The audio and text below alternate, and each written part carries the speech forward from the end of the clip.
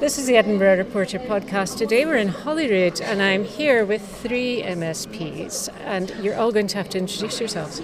Alison Johnston, Green MSP for Lothian. Daniel Johnson, Labour MSP for Edinburgh Southern. And Sarah Boyack, Labour MSP for Lothian.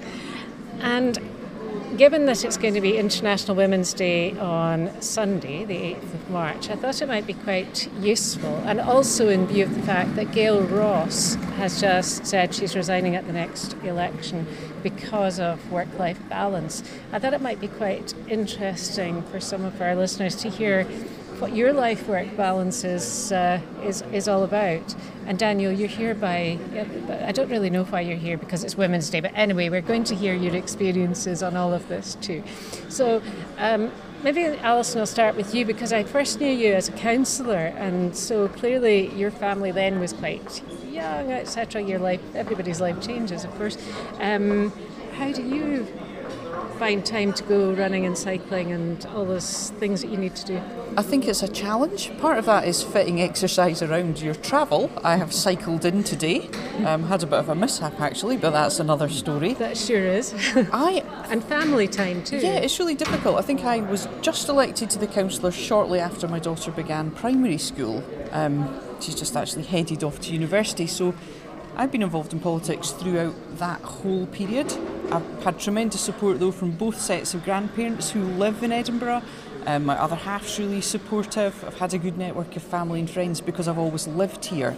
That's made it possible. But I would say I've got nothing but heartfelt sympathy and sadness that we're going to lose someone like Gail Ross. Mm-hmm. And I totally understand why, because I've often said myself that if I wasn't living and working in Edinburgh, I'm not sure I would have made the commitment because you're missing so much. And I've even said that despite the fact that I had that brilliant childcare on tap and often a family member, there's so many things you don't want to miss. You don't want to miss sports day, or you know, what if you've got a conflict between an important meeting with constituents and parents' evening? So there's a lot that we need to do in terms of developing flexibility, and Gail Ross is absolutely right. Let's look at using the technology we have to make politics more accessible for more people.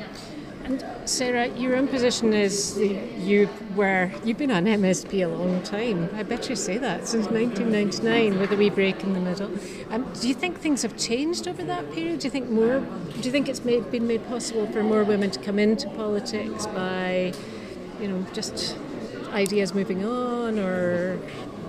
Well, do you know, there was a shocking statistic in the debate at International Women's Day that in 2003 we were the third most gender balanced parliament in the world. You're not and now we are 35th. So we've actually gone back, and there's something for all the parties to think about, involving women and people with caring responsibilities, like men with kids. There's something about enabling us to work together. So there's something about, for next year, making sure that selections across all the parties actually proactively encourage women to stand. Then there's the challenge of, once we get in here, how family friendly is this parliament? So we've still got our notable creche, so for people visiting parliament, that's great, but for actual MSPs, I've watched colleagues struggle over the years. And coming back, one thing I've noticed is that we're meant to be a 9-to-5 parliament. Now that means you're in the building 9 to 5. That does not begin to take into account people's workload outside. And in one level, as Alison says, you kind of sign up to that. But I have noticed that the Parliament is meeting later and later. So that means people getting on a train to go back up north, or going back home to see your kids for tea. That is harder when the Parliament doesn't actually stop the vote until 6 p.m. Well, there's one day before Christmas, 8 p.m.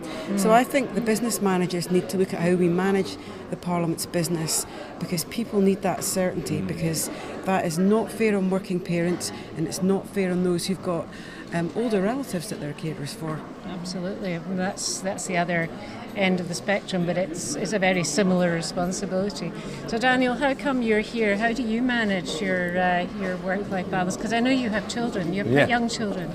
Two wee girls at home, which actually are a huge benefit when you're a politician. So I think there's nothing like small children to keep your feet on the ground. But I suppose the reason I'm here is one very fundamental reason, is that on International Women's Day, unfortunately, these issues still are predominantly women's issues, and they shouldn't be. They should be parents' issues. So I think first and foremost, I think that's one of the key things that we need to do, is that until we actually have, that as the understood point here, we've still got a problem.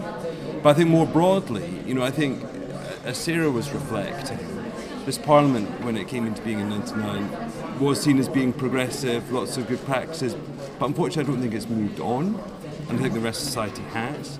And I think first and foremost, being family friendly is not just about having decision time at 5 o'clock. And unfortunately, I think at times that's really all that this Parliament thinks you need to do. I think the fact that Gail struggled to get the Parliament to think about using technology, there's also been issues with other members getting proxy voting put in place.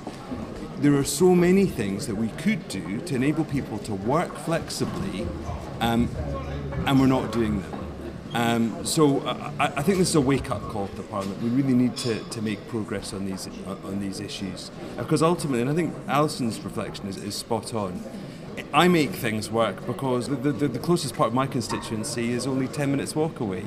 I can get back home at night. For the MSPs that are representing areas, far away like Gail, they can't do that. And so there's a lot more we need to do to make this place family friendly for MSPs representing areas like that.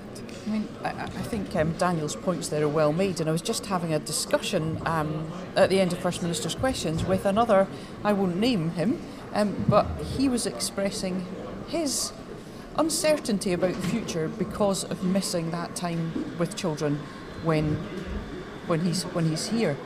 And I think as well we're not just speaking about work-life balance in Parliament here. The Parliament is meant to set the best example. I don't want it to be fabulous for us, but most people out there are finding things extremely inflexible and difficult. But I think what the Parliament can do is lead the way. And Sarah's point about the creche is very well made. You can use that until the day before your child is 6, if you're visiting. But I think that all of our educational institutions and so on, all of our workplaces should have their first commitment should be to those who work in the building. And that would make life so much easier, because think about sometimes the journeys you're making for childcare, and then you've got to get to work. Yeah. And then imagine as well how much more relaxed you'd feel if something did happen to the child. Your child would be just they're next in the door. building. Yeah. So the other thing that's really changed in the last 20 years is technology. Yeah. And that's your point, Daniel. We've got WhatsApp. We can now do FaceTime meetings where somebody speaks from Orkney and speaks to the local government committee, but they're actually in Orkney. They don't actually have to come down here. So I think there's something about how we make the Parliament more accessible for people networking with us, giving evidence, so that's totally legitimate, but also thinking about members being able to beam in. Now we've got the coronavirus, that whole issue about being able to work at home is rapidly going up the political agenda. We've got to rethink all this stuff. And because work should be something you do, not somewhere you go. But we have to get away from. We have to be able to trust people to work wherever they are. They don't have to all be in the building together. Can I just go back a little bit, because I wanted to ask you then about a wee bit more about lists, which we're going to come back to elections shortly. All women lists, is that a good thing? Yeah, I think each party should have a long, hard think about how best they can promote women to be members of this Parliament and support them as well in the run-up to those selections, then think about supporting them afterwards. And I think one of the big points in the debate we had in Parliament this week was about a range of women as well, women from different backgrounds, from races, disability, so trying to open up not just to a woman, but a range of women. And I think that would be quite powerful for this Parliament. In the same way, it'd be good to have a mix of men as well. We've had this discussion before, but a Parliament that more accurately reflects the people that we represent, and for each party to take that on board and see what they can do to improve. So do you think that, Daniel, that you represent just are you just another male pale and stale member of Scottish Parliament? Well, I wouldn't want to do disservice to my fellow men to think that I'm representative. I mean, I think, but no, look, I think we all need to consider both, the privilege that we may have, but also, the things that do distinguish us and where we might represent minorities, and sometimes that's not at all obvious. I didn't come to this Parliament thinking of myself as a disabled person, but then I did speak out about my diagnosis of ADHD and was then told by a fellow MSP I should consider myself disabled, because unless we actually think about our own disabilities, and there are other range of characteristics, and talk about that, we'll never open it up to other people. So I mean, I think this Parliament's got a long way to go before being fully representative in terms of a broad range of equalities characteristics. But we're making progress. We do need people to be a bit more open. And coming back just to echo what Sarah says, I think all women shortlists are an absolutely critical step towards ensuring that we at least get gender equality. If we can't get it right for 50% of the population, what chance do we have on things like neurodevelopmental disorders? We have none. So let's get that right first. Apparently 52% of the 52, population. sorry. And, it's going up. Kezia Dugdale and I co-founded Women 50/50 after the independence campaign. We were on different sides of that discussion, but we'd spent months hearing women speak from all sides of the political debate and thinking, wow, isn't this fabulous? But where are they now? I think it was 2007. I think I hadn't been elected to the council yet. But one of the first things that a strong memory I have is the council were closing nurseries at that point. My surgeries were full of women. We got onto the council floor to debate it, and we think we're doing badly in Parliament. Our local authorities are even worse when it comes to representation. I think a lot of that is because councillor hours, a lot of the meetings are in the evening, and they're even less family friendly. And of course a lot of community council meetings which they have to go to, and I suppose which you guys have to go to too. So your days are not really 9 to 5 at all. No, the one other thing I was thinking about, though, we shouldn't be negative. It's more a question of we can't think just because it was good in one Parliament, that's it fixed. Yeah. Those issues like childcare.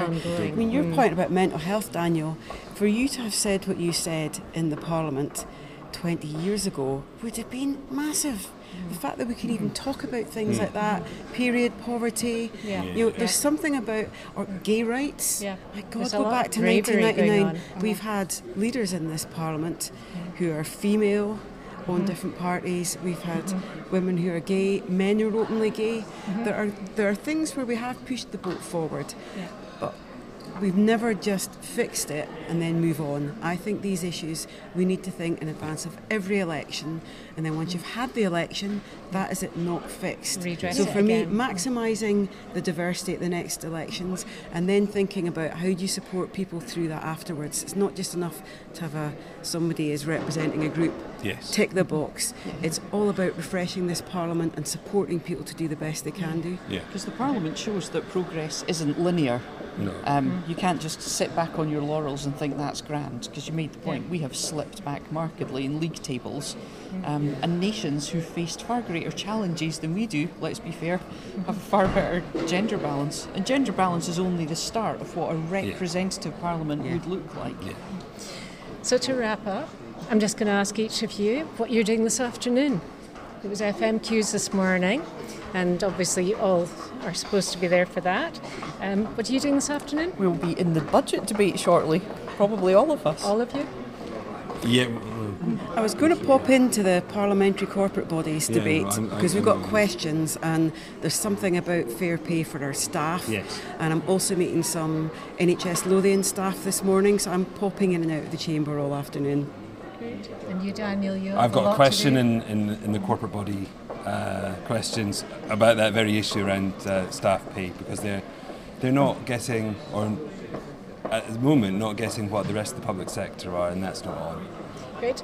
It's lovely to meet all of you very hardworking MSPs yet again. Thank you very much for speaking with us. Thank you. Thank you.